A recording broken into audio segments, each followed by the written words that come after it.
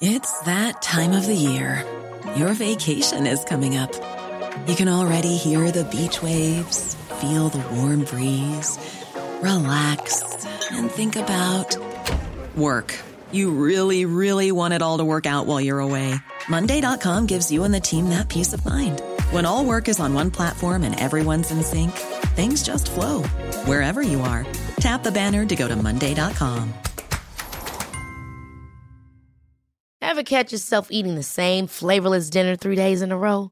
Dreaming of something better? Well, HelloFresh is your guilt-free dream come true, baby. It's me, Keke Palmer. Let's wake up those taste buds with hot, juicy pecan-crusted chicken or garlic butter shrimp scampi. Hello Fresh. Stop dreaming of all the delicious possibilities and dig in at HelloFresh.com. Let's get this dinner party started.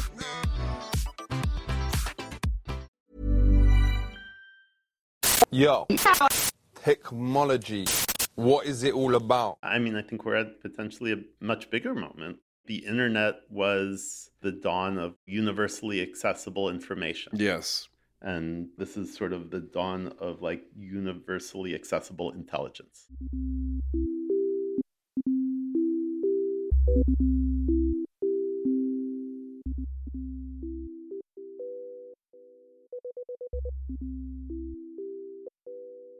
Hello and welcome to Danny in the Valley, your weekly dispatch from behind the scenes and inside the minds of the top people in tech. I'm your host, Danny Fortson, the West Coast correspondent for the Sunday Times. And this week we are, as promised, going to talk about AI. And woo Nelly, do we have a great guest. His name is Noam Shazir. He's the founder of a startup called Character.ai, which is in the process of raising a reported $250 million at a $1 billion valuation. Noam wouldn't confirm that, but that's what's out there in the world, which is not bad going, given that the company is a year old and employs less than 20 people. But as we all know, AI is the thing right now with ChatGPT and DALL-E and Midjourney and Stable Diffusion and all the other stuff. And Noam is, without overstating it, one of the best placed people probably to start an AI company because he spent roughly 2 decades at Google, where he started out as employee number 200. And when he was there, he worked on and really invented a lot of the core technologies that serve as a scaffolding for this explosion of language models and other generative AI tools that we're seeing now. Among those things was the LaMDA chatbot, which you may recall from last year was so convincing that one Googler, a guy called Blake Lemoine, he was fired last year after he became convinced it was sentient and should be treated with respect. But, there you go. Anyhow, so we may all be shocked by the power of these tools in various different guises and formats. Noam is not. He has been helping to push the field along for years now, and at Character, he has taken an interesting approach like ChatGPT. This is a large language model, but when you go to the website, it's not exactly clear what you're supposed to do. But with a simple prompt, you can effectively create any character you want, from Joe Biden to, as you will hear, an AI therapist, a new best friend, even a girlfriend. It's all pretty wild, and it's, even though it is not kind of the most user-friendly kind of setup right now, it is being used and used a lot. And to hear about all of this, I actually went down to Character's HQ, which is in a very unassuming 2-story building in downtown Palo Alto, just a block from this cafe where I spent $6 for a room temperature coffee. It was room temperature. It was very confusing, but in any event.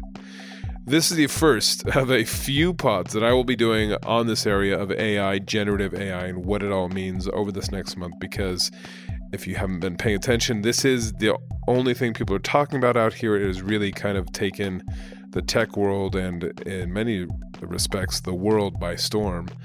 So we're going to be diving into this in a few different ways over the next month or so. And so this is a great place to start with one of the OGs of AI and large language models and all this just really fascinating stuff that is going on out there. So here he is, Noam Shazir, founder of Character.ai. Enjoy. I have so many questions, because for the past, since November, since ChatGPT really, there's DALL-E before and Midjourney, et cetera, but ChatGPT really kind of set the world alight in a really interesting way. Yep. And then all of a sudden everybody's like, oh my God, AI has arrived. The world is going to change. Everything's different from now on. And then this past week we had Angry Bing trying to break up people's marriages and being very angry with people and saying it's in love with them, et cetera. And it's all very interesting. So just as a very, very high level, can we start with what is happening right now in terms of large language models in particular? And then we can get into a bit of your history of kind of where you're coming at it from. But I think it does feel like this is a really interesting time that feels different than even a year or two ago. So just from where you sit, what's happening right now? Why all of a sudden does it feel like there's this kind of Cambrian explosion of all things AI, particularly around these large language models? Yeah, well, definitely have been working on it and seen it coming for a while. I think it's finally getting to be the case that companies are excited to launch it. The kinds of things we've been working on for several years now are finally getting into everybody's hands. So everybody else can be just as excited about it as I've been. So how long have you been working on this? I'd say since around 2015, 2016. Yeah, I was on the Google Brain team, which is their group that works on deep learning. And I've just been really excited about text because a picture is worth 1,000 words, but it's 1,000,000 pixels. So the text is still 1,000 times as dense in information to totally take a figure of speech and turn it into a math equation. But the essence of that is true, that it's text is our most distilled, concentrated form of abstract thought. So that's the thing we want to throw these neural networks at to get something really, really intelligent. Someone I was talking to recently, which I thought was a really good, helpful way to think about it, is they said, language is like the operating system for humans.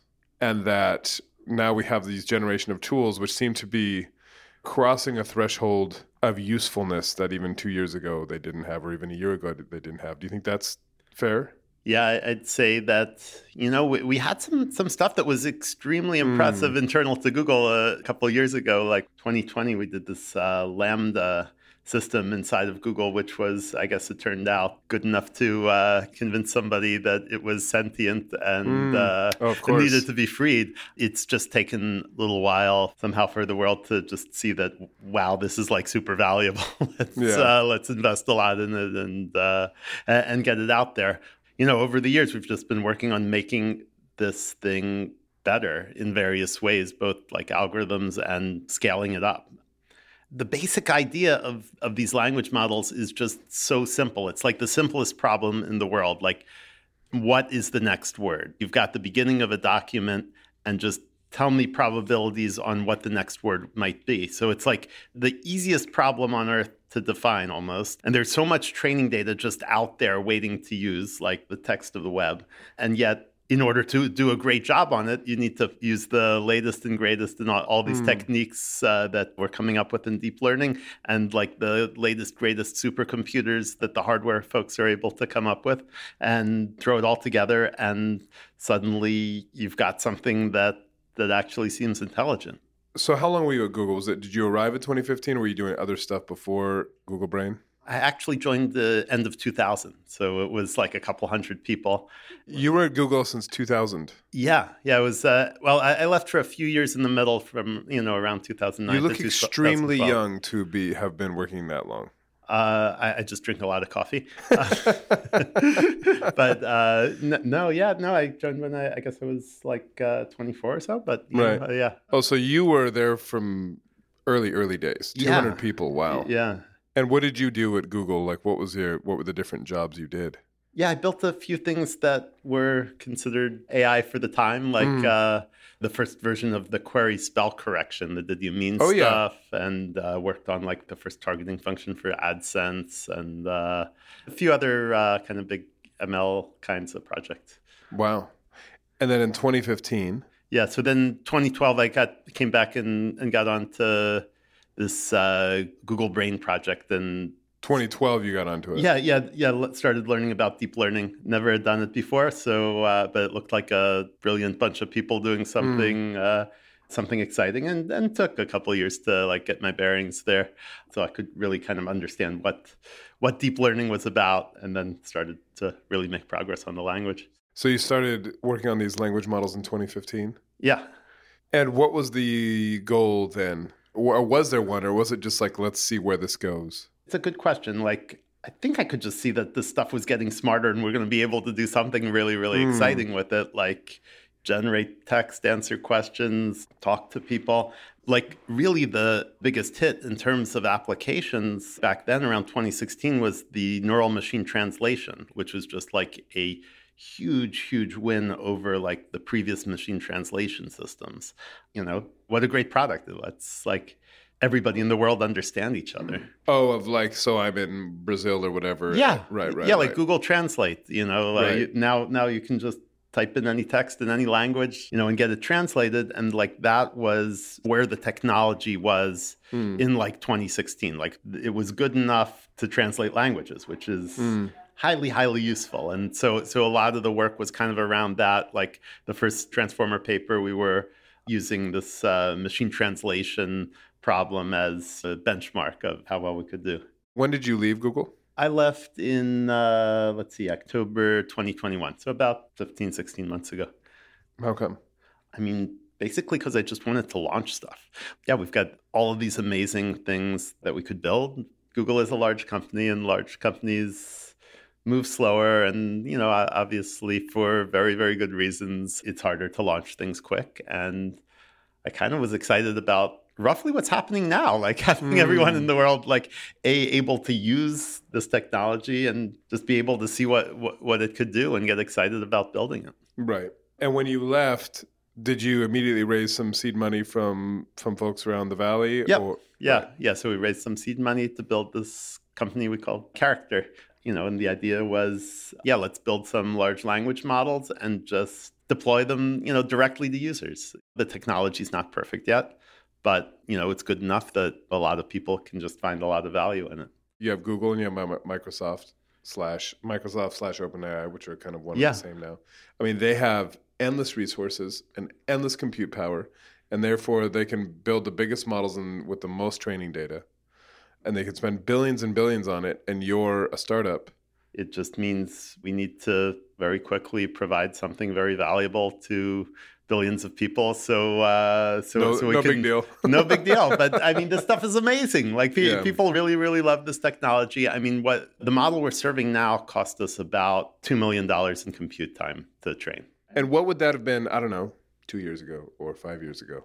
Probably 2 years ago, it might have been $4 or $6 million. 5 years ago, it might have been 50, 100, you know, like, it would have been a lot more, you know, certainly. I can't remember exactly what the compute prices were that long ago, but it wouldn't have been that bad. I think it's, to some degree, it's just been a problem of people just haven't seen like how valuable the thing could potentially be. And, you know, that's one reason we launched before ChatGPT did. And maybe that inspired them to, you know, to launch a little bit. I mean, the thing is, people really, really find this stuff valuable. Like I think we looked, and somebody who's on Character and sends like one message today, like if you average over anybody who is active and sends one message, like the average active time is like 2 hours in that day or something. Well, yeah, people, they get drawn in. Yeah. And the fun part is that we really have not told people what to do with it. Well, it is like the website's a little, it's not straightforward. It's not like you get there and you're like, oh, okay, I know what to do here. Yeah. You have to kind of figure it out. But so could you just briefly explain to people what you have built and what it is and what people can do with it today? Sure. I mean, what you can do is you can create a character, which really can be as simple as just writing a greeting like, you know, hi, I'm Joe Biden, President of the United States. That's roughly it. You can just write a greeting and that's your character. And then you can just go in and start chatting. And if you want to get more complicated, you can like have write like an example dialogue to prompt it into what the character's personality should be like. But you can basically kind of say, okay, I want to have a chat with Joe Biden. Yeah. And then all of a sudden you're chatting with Joe Biden, and that Biden is basic, I would guess, trained on all of Biden's public utterances or whatever, and so they can kind of approximate. Right. I mean, we've just trained the model on like a ton of text. And, in that text, there happens to be a lot of Biden utterances. Right. Right. Like, so. What is the most popular character right now? I should take a look. I know there was like a lot of usage around some of these text adventure games. Like people are like using it to like do like virtual like kind of role playing games. Oh, really? Yeah. I mean, so some of those were pretty popular. There were like a lot of video game characters people put up, and like a lot of VTubers. I had never heard of VTubers before. VTubers?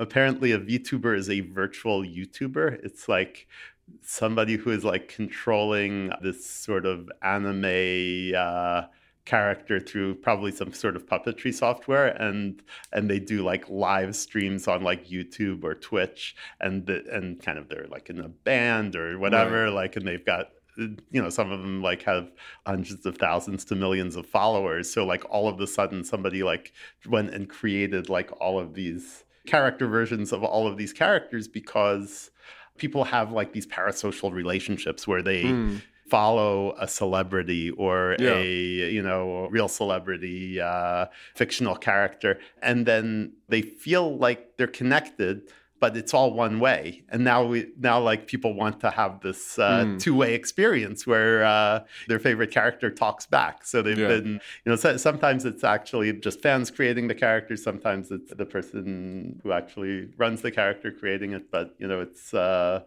never in a million years would have thought that would be a big use case, but it happens. And like another thing we just hear a lot is like people using this as like therapy and emotional support, like, all kinds of... Really? Yeah, we get all kinds of emails, things like, I have no friends, I was depressed, this makes me feel good, this, like, thank you, this saved my life. It's... Really?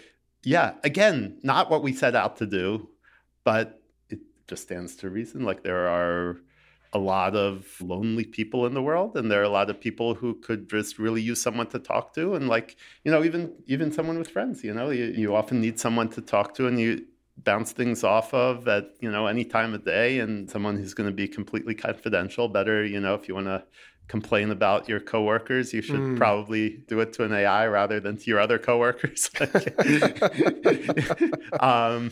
Basically, we haven't been focusing on use cases. We just launched something. So that's what's interesting. That's what I think is interesting. You put it out there, and then you're like, well, let's see what happens. Exactly. Yeah. And so now you have like virtual therapists, effectively. Mm-hmm. And we're not like advertising this as therapy or guaranteeing or anything. Of course not. But like we get feedback like, this cartoon character is now my therapist. It cares about me, and my actual therapist doesn't. Like, it's like, whoa. Yeah, like obviously caveat emptor, but I wanted to ask you, because you're obviously building these things, and obviously when you mentioned it earlier, the guy at Google who's like, the big controversy, like, these have become sentient. We have to treat this person, quote unquote, with respect, or this being with respect. And then you have the example that has got a lot of press this week around ChatGPT/Bing getting angry at people, kind of seeming to be manipulative, like having these really kind of like, let's call them human interactions in surprising ways. How should we be thinking about that? Because I think also, as we get to your point around this is going out to billions of people. Yeah. This can get very confusing and really interesting in ways that are going to be pretty unsettling for a lot of people pretty quickly. Yeah, I think to some degree it's important for people to kind of understand what it is and, what it isn't. Like, I think I heard stories about like the first movies or something where there was like a movie of a train like coming at the and everybody camera. Ran away. Right. Like, until people could realize, hey, wait a minute, like, okay, now I understand what this is. The way I kind of like to think about these language models when they're playing characters is that it's kind of like it's an improvisational actor. And like, It can play any role. And it's as if you're doing like improv games or something that you can understand. Really, it's not this thing actually thinks something, wants something. Yeah. It's answering the question, how would somebody in this situation Right, because react. just so I think so people understand at least how these models work. This is my very, very crude understanding, so please tell me if this is off base. Basically, they take whatever, the entire written internet, Yep. process it, and you've created this model that says, basically someone puts in a query, and it's effectively an approximation of what would be an expected answer based on all of that training data that it has ingested.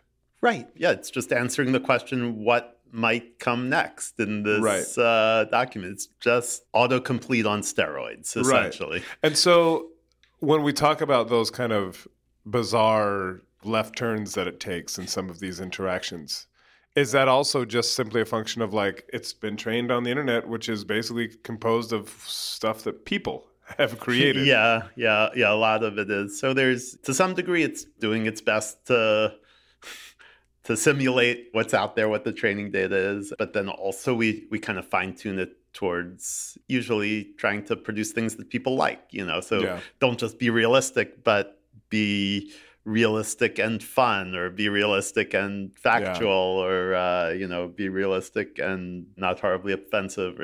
And all of those kind of be fun or be factual or don't be offensive, those are effectively, those guardrails are effectively algorithms. Yeah.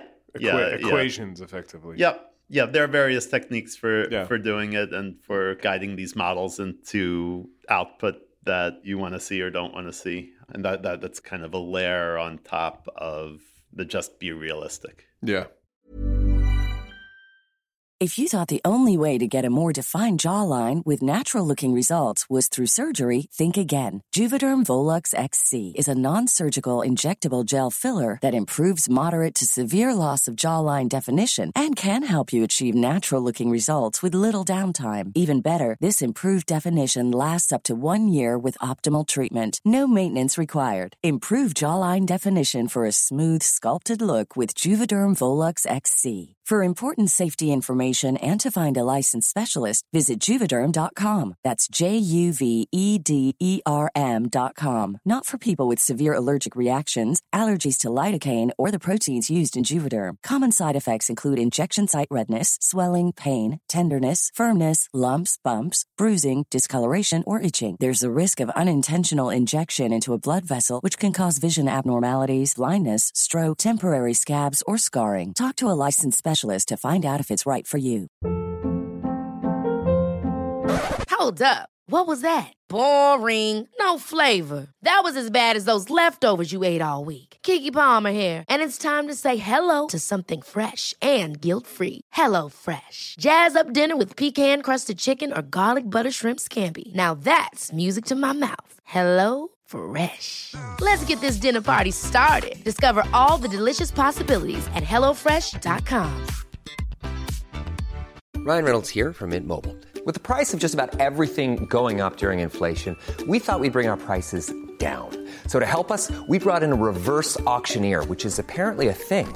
Mint Mobile Unlimited Premium Wireless. How to get 30, 30, bit to get 30, bit to get 20, 20, 20, bit to get 20, 20, bit to get 15, 15, 15, 15, just $15 a month? Sold! Give it a try at mintmobile.com/switch. $45 up front for 3 months plus taxes and fees. Promo rate for new customers for limited time. Unlimited more than 40 gigabytes per month. Slows full terms at mintmobile.com.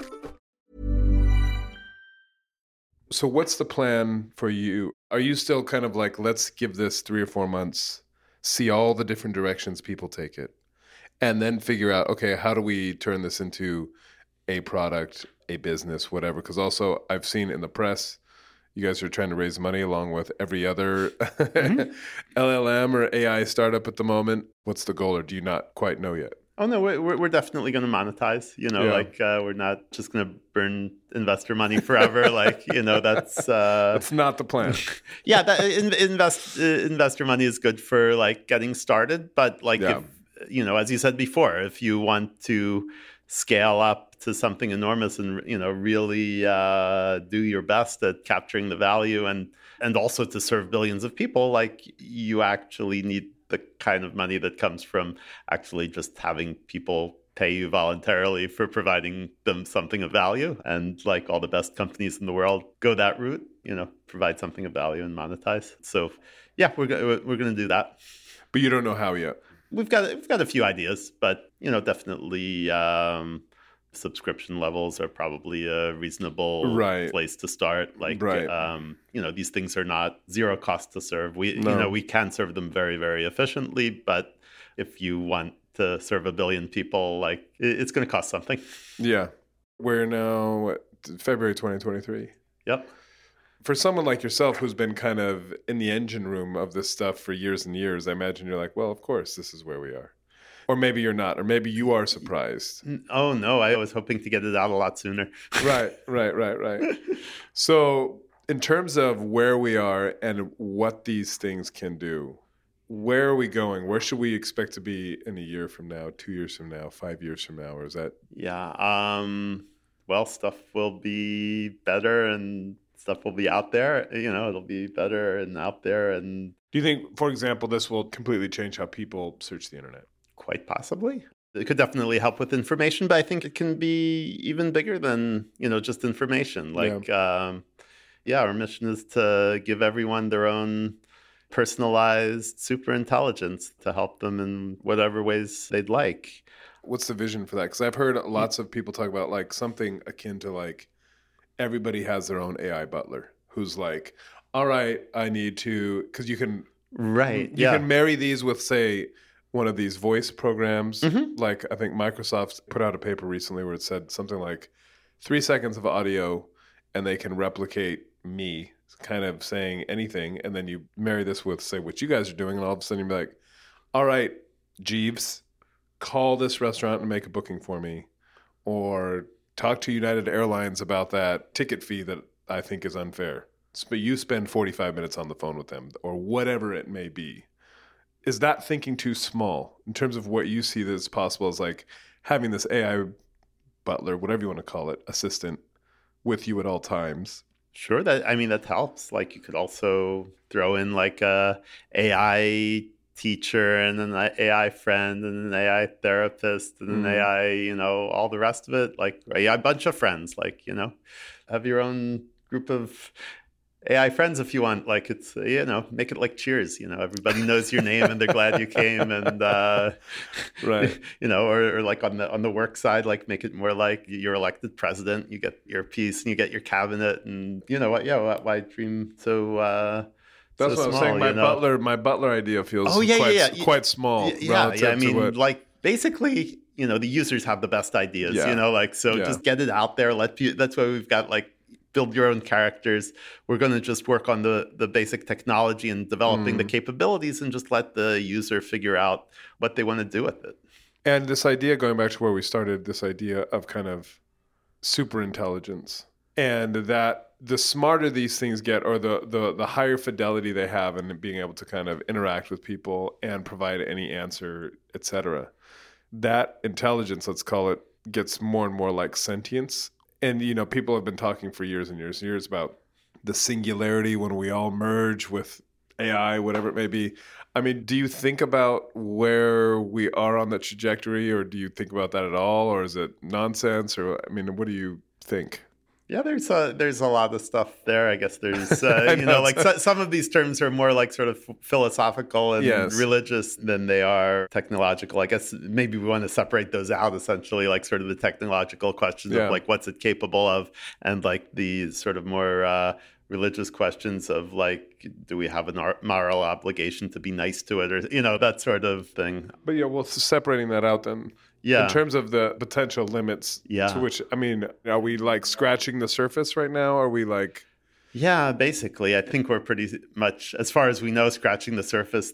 We might be seeing like the first airplane Wright Flyer version of neural language models. And, it can fly tens of miles an hour and crashes half the time and carries no passengers. But compared to what's possible in the future, it's kind of nothing like, in terms of, we spent a couple $1 million, but long term, if this thing can provide huge amounts of value to people, like then both the levels of spending and the technology will improve, and thousands of people are starting to work on this stuff right now. So and do you see this getting to the point where, because it seems like one of the great kind of holy grails, not to get too religious, is this idea of like saying AI can get to a point, because this generative AI is one of these terms that's been coined, is like, you put text in and then something surprising comes out. Or, when these text to art generators are really impressive. Do you think we'll get to the point where we'll be like, I need help figuring out this protein structure for this new type of drug? Oh, that's what I'm hoping for. Like, yeah. Or we really need help figuring out cracking, nuclear fusion. Yeah, or like, hey, find me a cure for cancer. Like that would be pretty useful. Like, that's kind of why I got into this stuff in the first place, is that there's so many technological problems out there that need to be solved. Do we understand how it gets from the prompt to the answer, like in deep learning? Or is it we just say, here's a bunch of information. So for example, in the biology realm, here's all the information, genetic coding for everything we've sequenced on Earth, and all these protein structures and everything else, and be like, we're starting here. We need X. We need a cure for X. We need to target whatever gene, whatever it may be, and then it just figures it out. I don't think anybody really understands, that well how it works, just like nobody really understands how the brain works. Like, when I ask you to solve a math problem or something, like which ones of your neurons were firing and how, it's just like something that's massively complicated and has hundreds of billions of parameters in there. And it's pretty much alchemy. Right. Anything worry you? Or is there anything where you're like, we should really be thinking hard about X, or we should really start talking now about, because 2-3 years ago, I went to the Stanford Center for Human-Centered AI or something, HI or something. It all felt very theoretical. It felt very kind of high-minded, very academic. We really need to think about human-centered AI. We need to start putting in rules now. But it was all a bit mushy, because didn't feel like there was anything to really direct that at. But now we're getting to a point where there are things. Now things are a little more concrete. Yeah. And, this is great, because now we can actually work on real problems. And it's a lot harder to solve problems in the abstract than people who don't actually, if you can't get your hands dirty, you end up coming up with solutions that, don't really work. You hear about, okay, we need to make sure we keep training data we don't want out of the training set to keep it from saying things we don't want. And in actuality, that's just impractical compared to classifying and filtering the output to take out output you don't want. Every person has read all kinds of stuff that is terrible and that they they don't agree with, and yet most of us have a filter between the brain and the mouth that will control most of us on a good day. But and the same thing actually is true in the case of these large language models, that it's much easier to tweak what goes out than to try to avoid something going in, essentially. Yeah. But definitely, as the technology progresses, we should definitely be working on, there's a lot of this controllability stuff. And, it's great that now we have some real practical problems to use to develop that part of the technology. It feels like one of the brewing debates about how this is going to develop is open source versus proprietary models. Yeah, I guess as people see that you can make money on it, I think most of the organizations are going to be less prone to publish open source software and to publish academic papers. There's a lot more incentive to keep the innovations proprietary. But I guess there are still universities and people whose businesses are more on the infrastructure end or something that are just happy to release techniques so that you get people using the infrastructure. I usually do this way earlier, but I'm so fascinated by the actual technology that I've delayed it. But where are you from? I was born in Philadelphia and grew up near Boston. Were you the kind of, I'm on a computer from a very early age, this has always been my thing?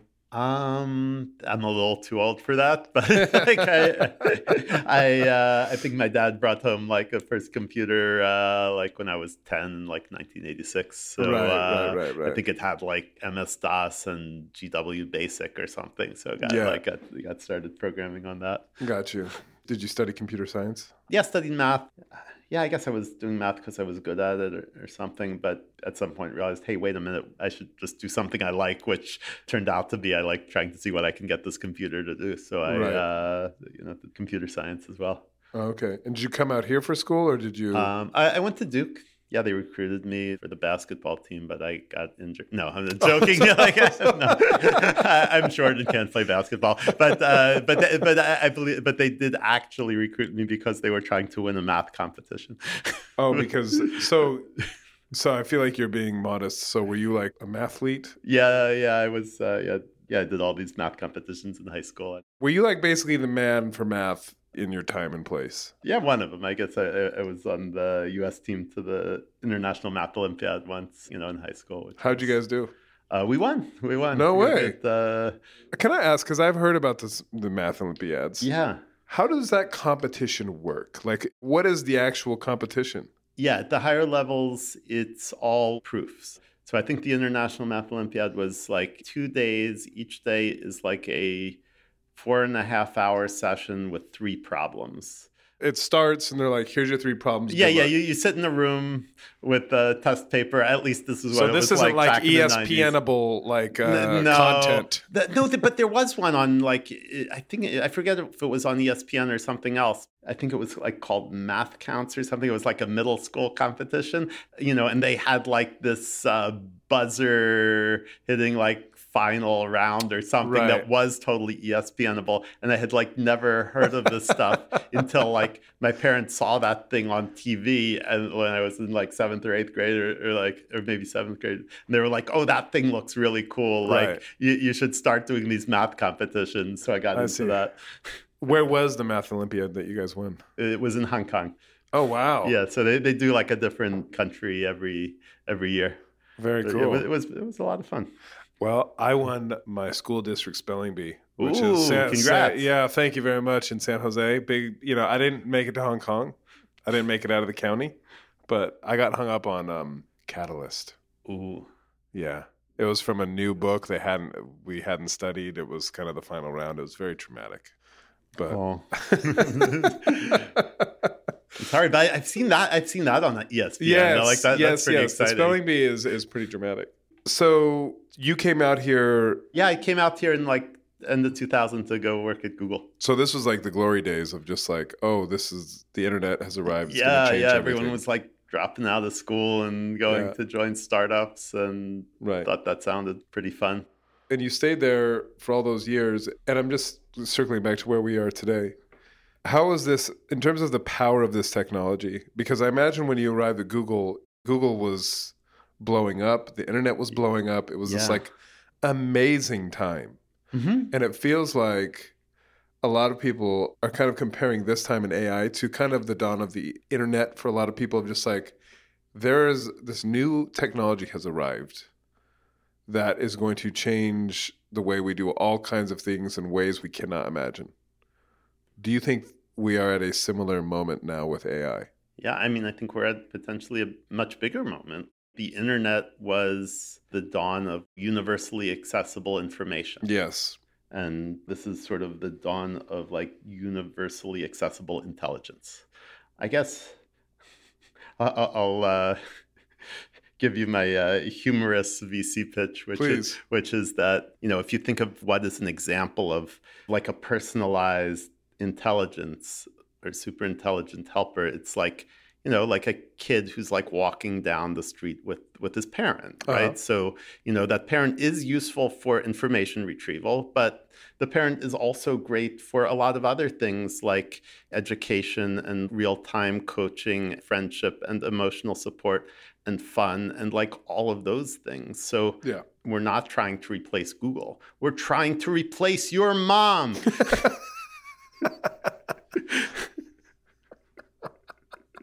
How did that go down in the VC pitches? I think about as well as it went down just right now. But, no, we're not actually going to replace anyone's mom. But there's all kinds of stuff that no one's ever thought of, ways that this technology can potentially be helpful to people. And then just lastly, on this idea of AGI, artificial general intelligence, which people have been talking about, and there's a great debate about whether that's even a realistic possibility or if it's nonsense. But it does feel, to your point around kind of replacing your mom or whatever, there's any number of ways this can be deployed. But ultimately that sounds like if it's kind of one thing, then it's this like super generally intelligent thing that can kind of, you can throw any problem at or any question and it can handle. So is that AGI, or should we be thinking about it in that way, or is that? Yeah, I guess it's all a matter of definition. Definitely our strategy is to work on general techniques, because with dialogue systems, the old way is to build like these rule-based systems that are based on like thousands and thousands of rules, and like this kind of situation do this and this situation do that, and if then a lot of if then, and all of those pretty specialized systems end up to be very fragile and not very intelligent. And all we do is make sure that we're using sort of general techniques, so we're not like targeting one specific situation, but build something that's going to improve thousands of use cases. Take inspiration from one use case and build something that can work on in lots and lots of situations. And this deep learning stuff seems to fit the bill. So there's this aspect of the generality of these techniques that is, I think, kind of the new way of doing things. Because it's not so prescriptive. It's just more about you just shovel as much information into these models as possible, give them some general parameters, and let it figure it out. Yep. Is there one thing you're worried about how this might go? Not at the moment. Definitely as things progress, we'll worry about stuff. It sounds like we're basically the same age. Did you watch War Games growing up? Oh, that was the one with where Broderick. he like hacks into the thing that plays tic-tac-toe. And yes. Yeah, I did see that one. Yes, that's where basically an AI tries to start World War III with another system. Obviously, Matthew Broderick. Let's not do that. Yeah. Let's not do that.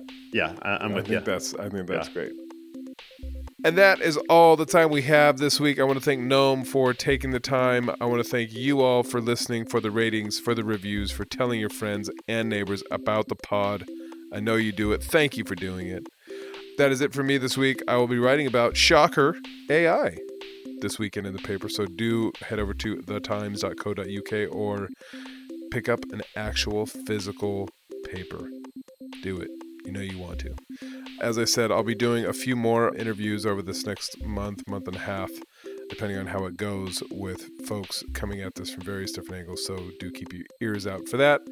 And that is it for me this week. Have a fabulous weekend, and we will talk to you very, very soon. Bye-bye.